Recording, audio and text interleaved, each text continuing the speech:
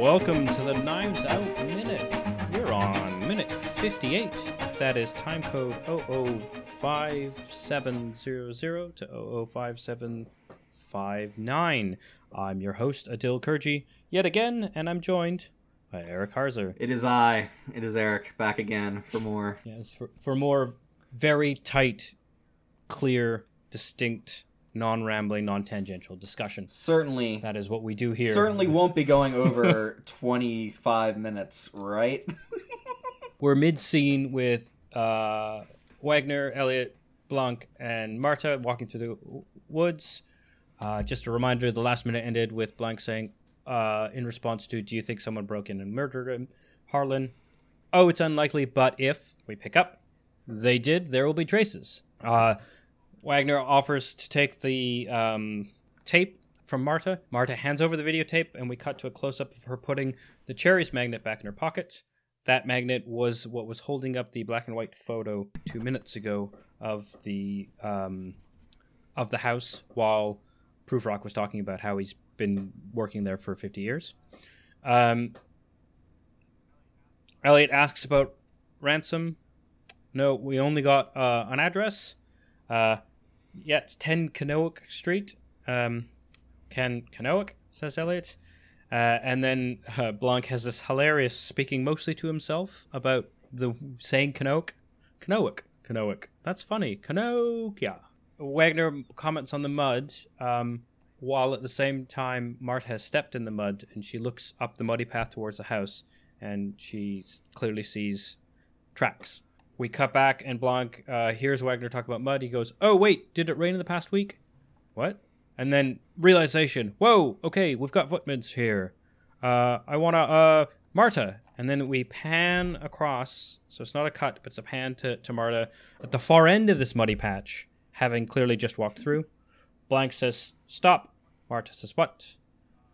What? Marta, stay. And we cut the scene because we're done at the minute. So we're mid Marta stay, having just seen that Marta has gone through the mud. So this is a nice, actually quite, our last minute was very much sort of discontinuous, while this is very much one part of the reasonable part of a sequence. We sort of stay with the same cast throughout the woods. But still, I think quite a bit has happened in this minute. What do you think of that? I think it's a great minute, and it's coming into one of my favorite parts of the movie. Especially, we were talking earlier about how Marta is kind of trying to cover her own tracks, and literally here, she is attempting to cover her own tracks. Yep, and she's doing it in two different parts of the scene. Right, because we got the magnet shot there. Another part in the movie theater while I was watching this movie where it's like, yes, that's cool. She grabbed the magnet, and we know that if you, I don't know what, rub a magnet against a tape, it'll destroy the magnetic tape. Oh, so this is so if you didn't know these things, the movie has actually told you them, and it's also shown you the magnet, which is why in my recap I wanted to point out, because we didn't, when we talked about minute 56. The magnet was in the shot, but it was at the beginning of the shot, I think. Yeah, and then it was the beginning of the shot, and the shot is replacing the picture onto what looks like a fridge, which is so strange when you think about it, because this is Prufrock Prufrock's just talking about how he's worked there for 50 years and used to walk the beat with the 94. Now he has cameras, and it's, when you think about it, it's like, well, what was the point of this picture? Why would you have taken it off? Putting it there, but because it's a black and white photo and he's talking about 50 years ago, the shot works. But actually the shot's telling you there's an easy accessible magnet that has cherries on that is cherries. So when you see Marta pocketing the cherries, you've been primed with she took it off that fridge, so presumably that photo's on the floor kind of thing. Like, all of that is just casually done in these past few minutes. And again, because Prufrock's talking about the past and you're seeing the magnet with the black and white photo, filmically you're just like, yeah, old stuff. But actually, like, that was set up. Like, his rambling might have been just sort of color patter, but like the shot was set up for.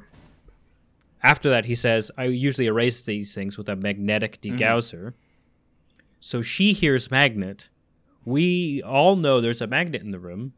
So when we see that magnet again with the tape, we're just like, yeah, she has erased the tape. Like, I think it's just a really good way to, like, give you everything you need to know. You know that she was going for a magnet. You didn't know that that's, like, exactly what she was going for, but you've seen it. You've seen everything you need to know, and you only know maybe a minute later, like, what its exact purpose is. So it's like, it's really well done storytelling, in my opinion.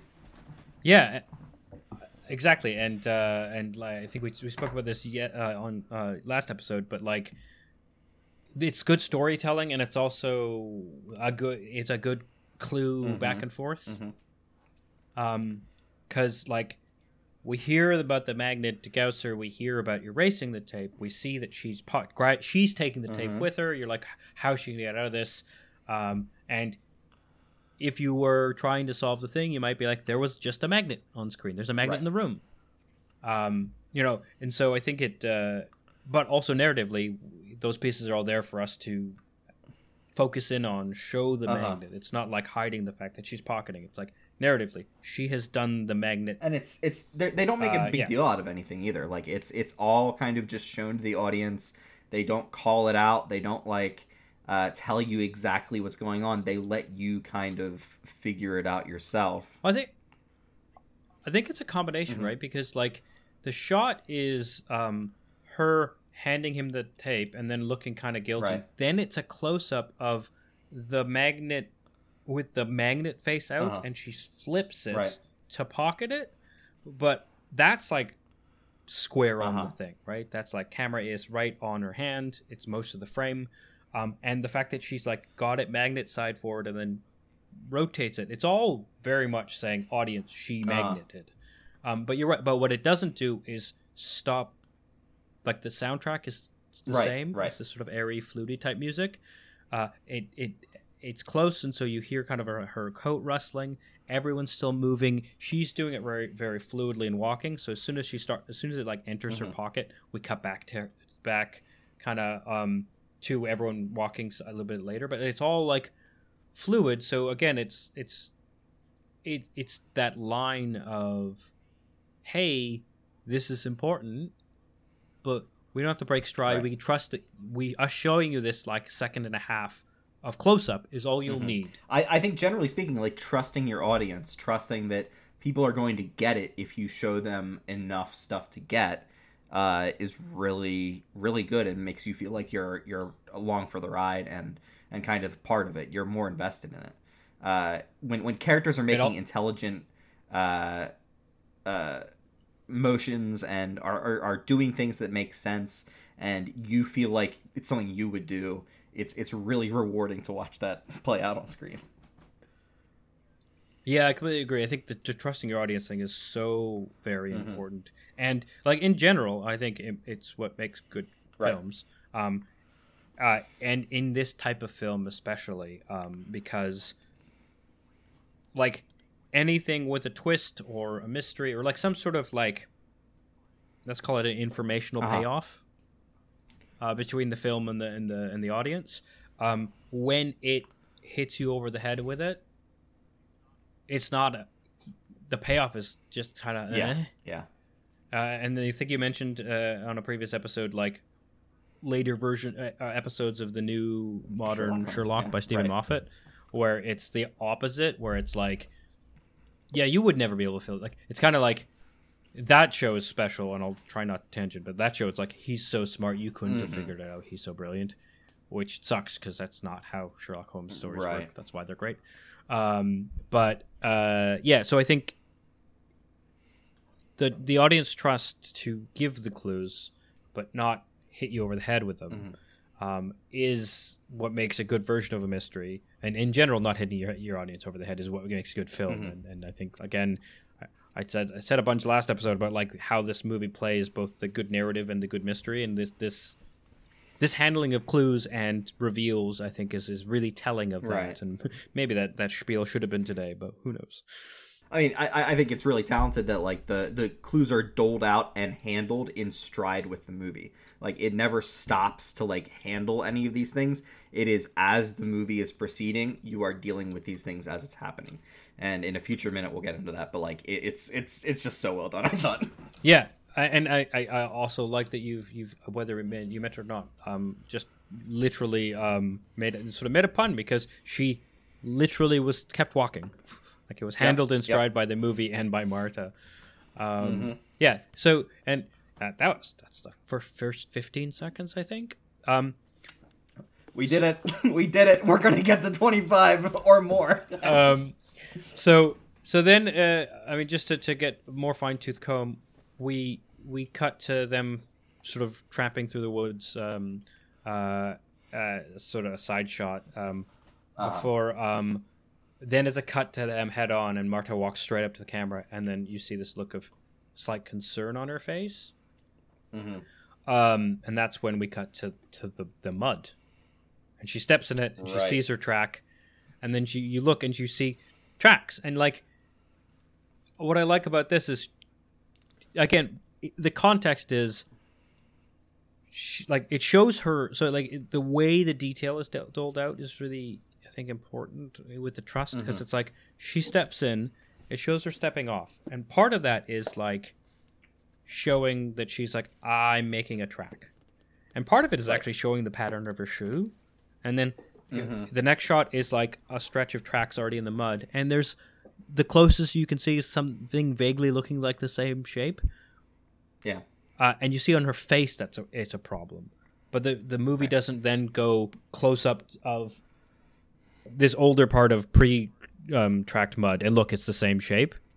It trusts the audience to know that she's making that connection, and it doesn't actually even matter if those are actually her shoe tracks. It's what's worrying her. It's the problem she needs to solve. And so it's like both. It's like staying with the character and also trusting the audience that, like, look, we showed you a track being made. Now we're showing you tracks. You know what we're talking about. This is the problem.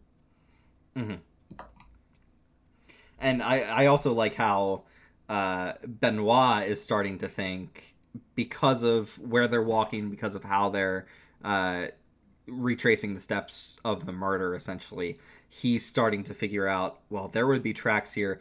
We are walking on the tracks, and like it is such a perfect moment of, you have to communicate to somebody, hey, we should really stop and not walk any further, because we're ruining the like clues, the evidence set out right before us. But it is such an understandable, like, what did you say? I don't understand what's going on. You can see from if Benoit is not as in on these things as Marta is, that it would be entirely within Marta's like point of frame reference, whatever, right now, to not be like instantly, oh, I should step off and pay attention to the clues. She's just a normal nurse person who's just along for the ride. So it's great. Yeah, I mean, I also think that I really like the character Marta, because she's brighter and shrewder than anyone gives her credit for, including Benoit, and very much including Benoit, because like, and it's these like looks and these glances and these short shots and these like thinking, pensive, concerned, masking close-ups that we get a bunch of, that are like so key to the role, right? But like, so what I really like about the way they did it is, like, she sees the tracks, she looks ahead, and we're like, okay, what is she gonna do? And then we cut to basically the three idiots finally figuring out that they were going through evidence, right? And so Benoit is like, oh wait, and then he's like, oh, Marta, and then we cut and we see that she's already at the end of the tracks. Right. While they're just figuring out that this is a thing they shouldn't be doing, she's solved the problem. Right. Like, she solved the problem by just walking through those tracks. Like, I'll just put my feet here. And maybe and again, it's like trusting the audience. Like, does it matter if she, like, you've seen this shot in other movies, right? Where it's like, I'll just step in my same tracks, not making new ones. Or now my new ones are covering up exactly those old ones, right? Yeah. Here it's like, we don't need to do that. That's going to be obvious if we just show her at the end. And I have no idea if this is, they filmed the walk and then cut it in editing, but it's such a smart choice because it keeps the pace of the movie. And it also shows that she, like, we should see her being like, what do I do? And then we see that not only did she figure it out, she did it. Right. She did it and faster. That's all part of taking it in stride. It's all part of, like, you are smart enough as the audience to know what's going on, and the movie isn't going to waste extra time. Yeah, and like making a big deal out of it. And this is a series of moments of showing that she is smart enough to keep rolling with things, right? Right. How do I deal with, like, because she's, remember past minutes, right? It's like, shoot, there's a tape. It's a piece of crappy equipment. I'll hit eject. Maybe they'll buy that it's not working. Cool. Now how do I deal with the tape? I'll hold on to the tape. I'll be the helpful, diminutive helper nurse, but I'll keep hold of this evidence until I can figure out how to fix it. Aha! Yoink! I'll grab that magnet on the way out. Magnet. Thanks for telling me that's how you erase tapes. Yeah, sure, you can have this blank tape back. Digitize that, motherfucker. And then it's like, crap. Tracks. What do I do? I've done it. Like, it's all really quick, and so much of it is off screen, and I think that helps so much. It's the trust in the audience, but it also builds our understanding of the character. She's quick. She's also clearly smart. They make, she was playing Go and beating Harlan earlier in the film. Like, we know she's smart, and the way the movie tells us she's smart is by, like, she's strategic. She's beating this apparently very smart, world-renowned murder mystery author at a strategic game, apparently every night, and then she's doing all this rolling with the punches things. But at no point is she, like, on script, oh, you're smart. Like, there's no, like, they're not putting a hat on it. They're just showing her. They're showing, not telling, right? Well, it's also the way they show Marta as smart within her own, like, these are the tracks she has to cover up from what Harlan told her to do, too. Yeah. Like, when she was doing all of those things to get around being detected, that was entirely what Harlan did. I think that's fine. I think it's good to lay out what her steps are to get around all this. And it's pretty vital because things are running while she's also escaping. But then in order to cover up for all of those things, she has to be able to, using her own ingenuity, come up with the means to hide her tracks. Yeah. Well, exactly. Like, and so what I like about this part is, like, so up until this point, right, the tape represents her in her adrenaline misremembering Harlan's directions, and getting caught on camera. But then she solves that problem, and then she comes to it rained, you left tracks. Right, the murder mystery author didn't think of this because Harlan is also infallible, right? Like, he's just like, I think it's a nice little dig at, like, yeah, you can write these things. That doesn't mean you get to, like, you can't actually get, just because you write crimes doesn't mean you can get away with a crime. And again, it's this subtle, this new thing, right? This new thing isn't part of what Harlan saw in his model of the crime, because that's not how the real world works, right? Yeah. You leave clues. In fact, it's also what he came up with in the 10 minutes. Agreed, right? But I think there's, like, gonna die. But again, I'm not being like, haha, idiot. But I think there is a right. I think there is a nod to the unexpected being brought in here. That's all. Right. It's not that easy that he was able to just tell her exactly what to do, and that's the end of the story. Yeah, that's what this movie makes a great meal out of. Is there's always extra complications. There's always things you didn't quite know about. You had maybe some idea about it, but he's always adding extra spins. Yeah, but also there's stuff you will never have had information about, right? Like, you can't just by being there doesn't mean you can solve it, I guess, is a nice way of thinking of it, right? Or even knowing what you're doing. So I really liked the way they portrayed her basically outsmarting 3 cops on the spot, right? Mm-hmm. And she outsmarted them absolutely. before they knew that we're able to figure out before they even knew that this was a thing. Look out for that. Yeah, exactly. Yeah, right. Mm-hmm. And she was surprised, right? She just got quick. And part of this, I think, is like her always. She's literally and figuratively one step ahead. Mm-hmm. Like she's leading the charge. She holds the tape until she doesn't need it anymore. I'll go first towards. I know the way to the house, but also I am clearly trying to pay attention to my route. I see the tracks, right? Very, very, very good. Keeps the character it like good framing. Yeah, it's great. One other thing I wanted to talk about. The one other thing, is in this bit of the woods, we actually do get a return of the score. Right. We get these sort of bright, fluty bits, and some strings, and like the strings are basically there to show her putting the magnet away, and then like we just get this sort of light, woodsy kind of fun music, which lasts throughout the scene in the woods, and until the footprint, and then we get this zoom, and then we go back, and then when the cops are still talking, it goes back. Like it's really subtle. Like I didn't notice it the first couple of times I watched, but like it is tracking the mood of the active speaker, right? Because there's this shot when she figures out the tracks. It goes boom. She looks up, and then the focus is still on her, and they're talking about Knoke, and it goes sort of.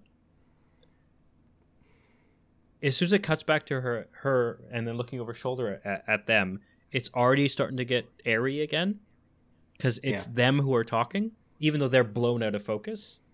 They're like the auditorial, the oral, AURAL, oral focus, and the music matches them. And has a bit of the strings of she's also part of the scene, and then it cuts to them again, and it's like da da da da da until and then as soon as Blanc like figures out what's going on, we get back. We then keep those like strings. Sorry, I'm really off key, but right. And I just think it's really exemplary of the score in the film. Is how much of it is about the people, but not necessarily what's in focus, I guess. I think a lot of really good scores can bring a lot of personality and like just extra oomph to characters, because I don't know, it's like you're alongside and with the character through the music, and there's a lot of like simple tricks that composers can do to kind of put you alongside the characters. But when you first brought up, like, I want to mention the score there, my first thought was not instantly, oh, I know exactly what the score sounds like for this movie. But when I listen to it within the context of the movie, you can really hear how the composer is just perfectly kind of like aligned with what the movie's doing. Like the music is very like mystery music, I will say, and I don't really know what I mean by that, but it's purely its own thing that it's doing. I think it's. I mean, I think if you've seen those procedurals from like the 70s and 80s, right? Like, it's these like light orchestral things. So there's like some, even the like when you cut to the strings of the dun dun duns, they're not actually dun dun dun, right? They're like but like it's got it's orchestral, but not in your face. Because of course these it's like knowingly bombastic in some ways, where like it's playing up that da da like at times. And what I really like about the score in this film is they know when to not have it, which is why you can easily miss it, because most of the dialogue scenes have nothing behind them. Right. And they have this like silence that sometimes is very important. And sometimes it's just like it's people talking. And you get to feel, because the writing is good and the acting is so well done on all counts, you get the feeling these are just people talking, and there's nothing in the way of that. You're not thinking you're watching a movie, and that helps with such strong dynamic acting. But then when they're traipsing through the woods, and when suddenly they're like narratively separate, because now it's not just that she's tramping slightly ahead of them through the woods, like the sort of side shot in the middle of this minute, where they're all in the sort of happy, sort of airy, fluty, higher octave mumbling strings to themselves. Then when she makes that realization, we introduce a different few bars of sort of deeper ominous, but there are shots where we're sort of in between, and that's because visually we're in between. And then by the end of it, everyone's nervous, but less so than when she first found the track. That was like the lowest point of the score, and like octave wise, right? Everyone's back on the same page of something's going wrong, and it's just kind of more frantic version. Actually, frenetic's probably too fast paced of the woodsy music. But now they're bringing her into their world of, hold on, Marta, and we end mid scene for this minute, but like we're at that point where they're bringing her back in, and there's no, now when we cut to Marta, it's the same scoring. And it's just such a good way of showing, like, cueing us that they're not on the same side and different things are happening, even though they're only a meter and a half apart. Right. It's kind of tracking their mind space. Yeah, right. And then the fact that most of the conversations aren't revelatory, we don't need that type of tracking. And so leaving that out of a lot of the film makes it, whether consciously or subconsciously, you just notice it more. I think it has more impact when it's like, oh yeah, there's music, like, because you're not really paying attention. Oh yeah, there's music going. Oh, suddenly the music is doing a thing. I'm doing a thing. I'm not, that sort of brain, that part of your brain which is influenced this way hasn't been overused because the score is pretty sparing. Like in previous parts of the movie, like there was like music at the party, and they were doing, I think it was diegetic in those party scenes and the flashbacks 20 minutes ago or whatever, and like here it's clearly score. Right. I also think it's really exemplary of, like, you're right, that sort of weird detective mystery type genre of a thing you probably wouldn't seek out, but it's so important for this mood. Yeah, and I'm sure that's the exact stuff that Rian Johnson watched and consumed and loved, and this is his kind of version of that. It's somewhat subversive, but mostly kind of like loving recreation. That was the thing I wanted to zero in on. Did you have anything you wanted to bring up about this minute? Anything else I should say? Obviously, you brought up quite a bit. I just love the I awoke amid Knoke or whatever. Just him noodling, him kind of like walking around saying random things. I find myself doing this all the time. Like, you find some sound that hits you the right way and you're just like, haha, that's funny. I love that the movie takes just a small amount of time, just 5 or 6 seconds, to like let Benoit Blanc like be human. Be human. Go down that little alleyway and be like, funny. And then we're back into the movie. Yeah. I think so. There's a couple of things about that which are really neat. I think one is it also plays into that sort of that bumbling. So I think the music was doing that, which is why I called them the three like idiot detectives, right? Because it's got this bumbling tone, and he's also, we know Wagner's like, oh, the Menagerie tragedy trilogy. Elliot barely says anything because that's his shtick. And then Blanc is just like playing with words. He's clearly not thinking about clues. Right. He's on his way. Like, he sees everything as like, I will arrive at the next location where I get to do my detective thing. But the interim space in between those things, he's not at all thinking about. Exactly, which is so great because that allows Marta the space to fix it. Right. Because he is this renowned New Yorker profile detective. Still not great. Hasn't thought about it, right? Isn't actively thinking about it until he hears Wagner talk about mud, which is the second point I wanted to bring up, which is we were talking about the separation of the group, but they're actually like the four of them in the previous like wide shot are like all moving from one place to another. They're a group of people, but in this shot, there are actually 3 groups, right? Because Wagner is babbling at Elliot. Blanc hears Knoke and just wants to say that, and he's clearly with Marta being ahead of them, but not with Marta, because Marta is several steps ahead of him dealing with her shit, right? And so he's actually like in his own space of just like wandering.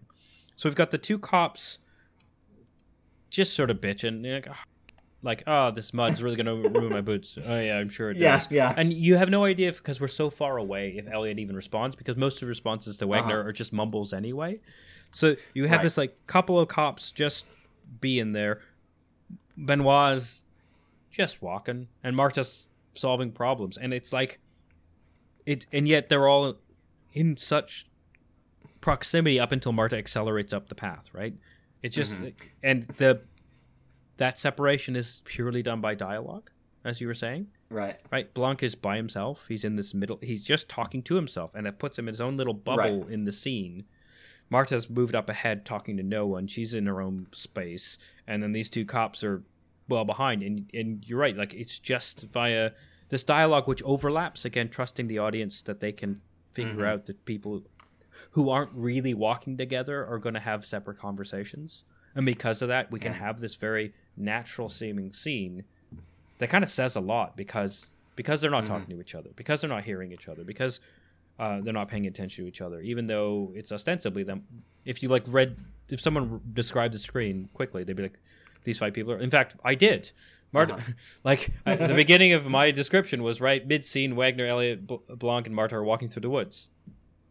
And obviously we go further, but like that's how you would call it. But they're not all walking through woods. These they're actually quite separate, and the film takes very clever pains to show, and not painful pains, right? But like clever steps to show they're not really walking together.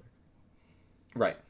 I kind of just love that, like the least observant of the three, Trooper Wagner, who's also super into like the murder mystery stuff, is making an observation, which is just like, this mud is going to ruin my boots. Yeah. Which is what then hits Benoit as being like, oh, wait. Mud. Shoot. If there's mud here, then there might be tracks here. So, like, he was not even close to thinking about this, but it's because the least involved guy said something that he all of a sudden gets the thought process to it's also start thinking about. The tragedy of Wagner is he's clearly he's not a good mystery novel consumer if he hasn't figured out the clue of tracks, right? Right. Again, he's the guy who only after it's completely explained who did it, why, when, where, is he going, oh. Yeah. Like he watched this movie and then went on to Wikipedia to check what happened. Yes. Yeah. Who's Ransom? Yeah, I really thought there was going to be a kidnapping, but I guess Ransom was a red herring. Yeah, so the question that we haven't of the day, shall we say, is would you want, or do you want to see a sequel, or do you have any ideas of a sequel would be, or would you rather like they leave these characters, this world alone? So my main kind of wonder about a sequel is whether or not Marta comes along for the ride, essentially. It seems to me that Rian Johnson has more ideas for this Benoit Blanc character to be in his own kind of set of mysteries. I love the way that this movie tackles the like wealth and privilege angle, and I'm wondering if you could do something on the other end of it. So it's more about poverty and people in really desperate situations that aren't motivated by greed or covering up things, that kind of thing, because they're so kind of self-obsessed. In that way, only wealthy people can really be.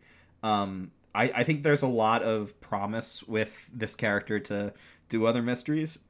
I just really wonder like how you do that without a Marta type character. You really need to ground Benoit Blanc in some kind of like, because he is a very farcical character in some ways, so it's good to give him a partner that can kind of help him bounce off of things and handle things from a more humanistic perspective, like ground him in the world of humanity.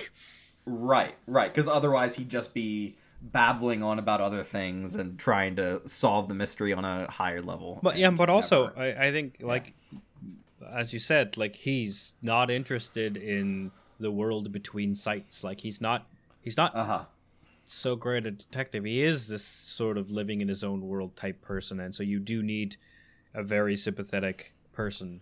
And you know, Sherlock has Watson, Benoit doesn't, and like I think when you said Martel like character, I was like, yes, that's it. I don't know how it would be so hard to bring her along. Although right, because like no. Well, I was just like, well, although at the end of the movie, yeah, I mean, no spoilers, right, in this discussion, but like she is a nurse. Right. I mean, Watson was a doctor. I never noticed that, like Watson. Yeah. I literally didn't notice until you sort of mentioned. I'm like, oh wait, yeah, she. I mean, what the hell, Ryan? How can you do this to me? But I mean, the other part. How am I still finding new things about this movie? But the other part of me is just like, yeah, but she's. I mean, no spoilers, but like, it would be weird given how the film ends. It would be quite a thing, right. But also it's one of those things where it so much comes from procedurals and serials of the recurring role, that like having more films is different from having a multi-episode series. And I feel like the worry I would have is that like this becomes lightning in a bottle, because how do you create the same sort of energy of that dynamic that you're saying, right? Without it being contrived. Or worse, you just try and play into, well, it's the eccentric detective show, because what makes this work is it's not really the eccentric detective show. And I don't, my worry is like, oh, if they figure that out and like, okay, so this is how we can get this character back in, could go either way. But I like the world, I like the pacing. I want more from, the thing is like, I also want more from this cast, so I don't know, like... It's a Captain Jack conundrum where you have this like amazing character that you made up who's very good in small doses, and the natural maybe not natural, but the thing you would think to do is shove him into every scene of the movie, and it's the Benoit Blanc show from now on. Yeah. You kind of don't want to do that though. You shouldn't want to do that. Yeah, I guess that's it, right? It's I guess my worry is the studios do studio things. Luckily, Ryan Johnson seems to kind of know what he's doing. He does have plans. I'm sure that Benoit is in them. Let's actually, rather than harping on this, so let's restate. We know Ryan Johnson wants to make another one. Pretty sure Benoit's in it.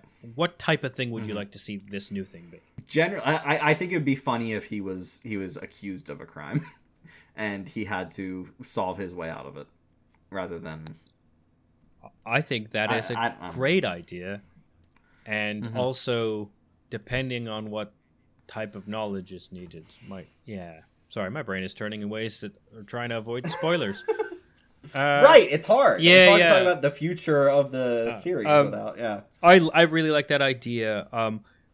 My other thought was that the K because Daniel Craig's at an age that you can't quite tell plus or minus 5. If he's aged.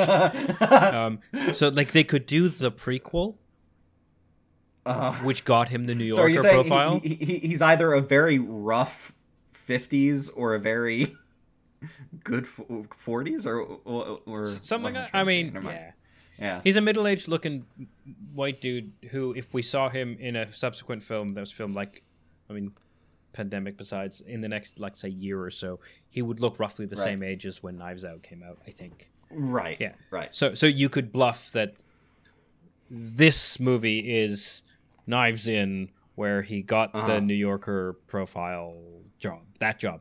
The only job we know that he did really well. Like, we could find out what that was. And I would love it. The reason why I thought of that is because, like, as we learn more about his character in this movie, like this shot, this scene, this minute, he's okay.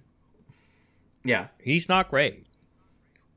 Right? Yeah. He's not the very best. Yeah. Mm-hmm. This is not Sherlock or Poirot. This is... Right. This is... We have a Poirot at home. Poirot at home, yeah. It's Kenneth Branagh. Okay, Adil, I have completely changed my mind. I want a courtroom drama movie with Benoit Blanc as the star witness. Oh, amazing. What I was and he gets to recount how he thinks the case went. that would work wonders for me, and I also would fit in. So the reason why I thought that was like we could see him accidentally solving this case, or not solving it in the way that the profile says he did. Right. That would be a really cool way of exploring this odd character who has a mystique but it doesn't quite live up to it, is by sort of showing the mystique and the differences. And I think also it plays into that similar way they did the flashbacks. I think that's why when I was thinking about the movie, I was like, I really liked the unreliable narrator / recounting memory stuff. Of it, yeah. I was like, oh, right, you could do a whole movie out of his successful case being that. Yeah. Right? Yeah. We should email Ryan. No, like we have, I think, some interesting ideas on a sequel, and I am actually more pumped than I was before on the idea of one. I think, playing into that, his bumblingness, etc., future forward or not, and your notion of like him having to testify is brilliant, and I'm hoping things along those happen, because those are the strengths of this. I think this movie is this tension of what people say or people think of people and what they actually are. So as long as that heart is there, I think a sequel will do really well. If people have ideas, specs for courtroom dramas that are like this, they want to run by you because you've got your finger on the pulse, Eric. How would they do that?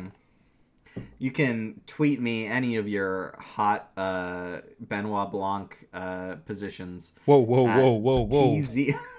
I tried to phrase that in as graphic a way as possible without breaking our 18 minus. I think we may have broken that by putting a hat on that, but sorry. Hot Benoit takes. Yeah. At TZARREVAN on Twitter. Hit me up. Awesome. And you can obviously always reach us here at the podcast at Knives Out Minute. That's it for us today. I definitely foreshadowed the length of this episode at the top, so feel less bad. Thanks again, Eric. I look forward to breaking an hour by Friday. Oh, challenges. I mean, Friday we get to talk more about the whole thing. Yeah, it's dangerous. We're heading into... And we're doing a good job by stretching out by accident the outro, which I will finish now. I've been Adil. Thanks again, everyone, and we'll see you tomorrow. Goodbye, everybody.